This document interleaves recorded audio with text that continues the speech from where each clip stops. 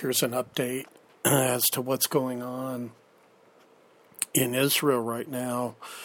Israel ramps up Gaza airstrikes, tells Gazans to evacuate border areas after Hamas blankets Tel Aviv with rocket fire, and also rockets hitting the Tel Aviv area coming out of Lebanon. And this article I'm reading out of Debka File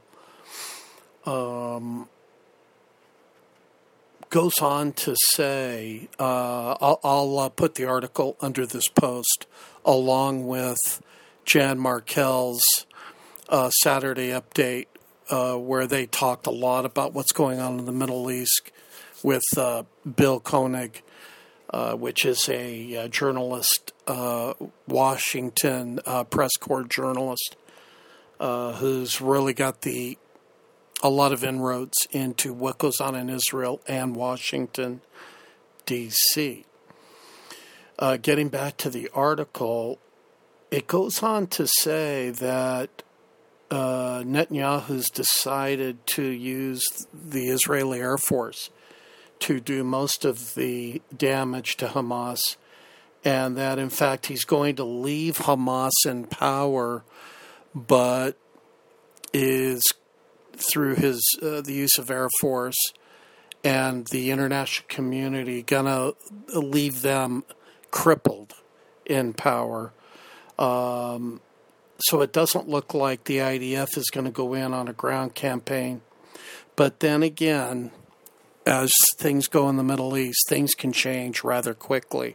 But for the time being, that's what it looks like is going on. Once again, Netanyahu is going to use the Air Force, not ground troops, and his goal is to leave Israel a way out of this conflict without declaring a ceasefire. And I'm looking through the article as well as I talk so I can pull out some pertinent information. Here's what it says toward the last paragraph of this article. Israel would eradicate a major portion of Hamas military resources in Gaza, but leave it in power, enfeebled and surrounded by Iron Dome batteries. IDF security control of the West Bank would be internationally accepted as the regional protector for holding Al-Qaeda belligerency back from swarming out of Syria, Lebanon, Jordan, and Iraq. Netanyahu's plan provides Israel with an exit strategy from the Gaza operation without requiring a ceasefire, which Hamas has anyway flatly refused to accept, except on ridiculous tall terms.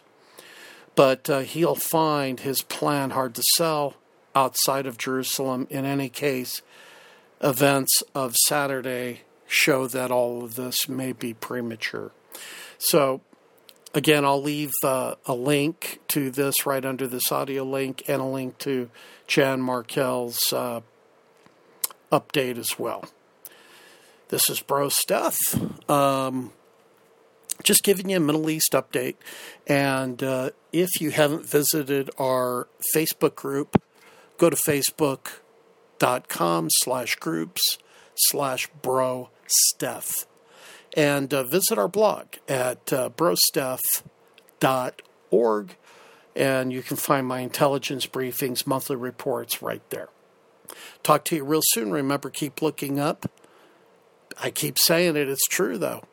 Jesus could come back today.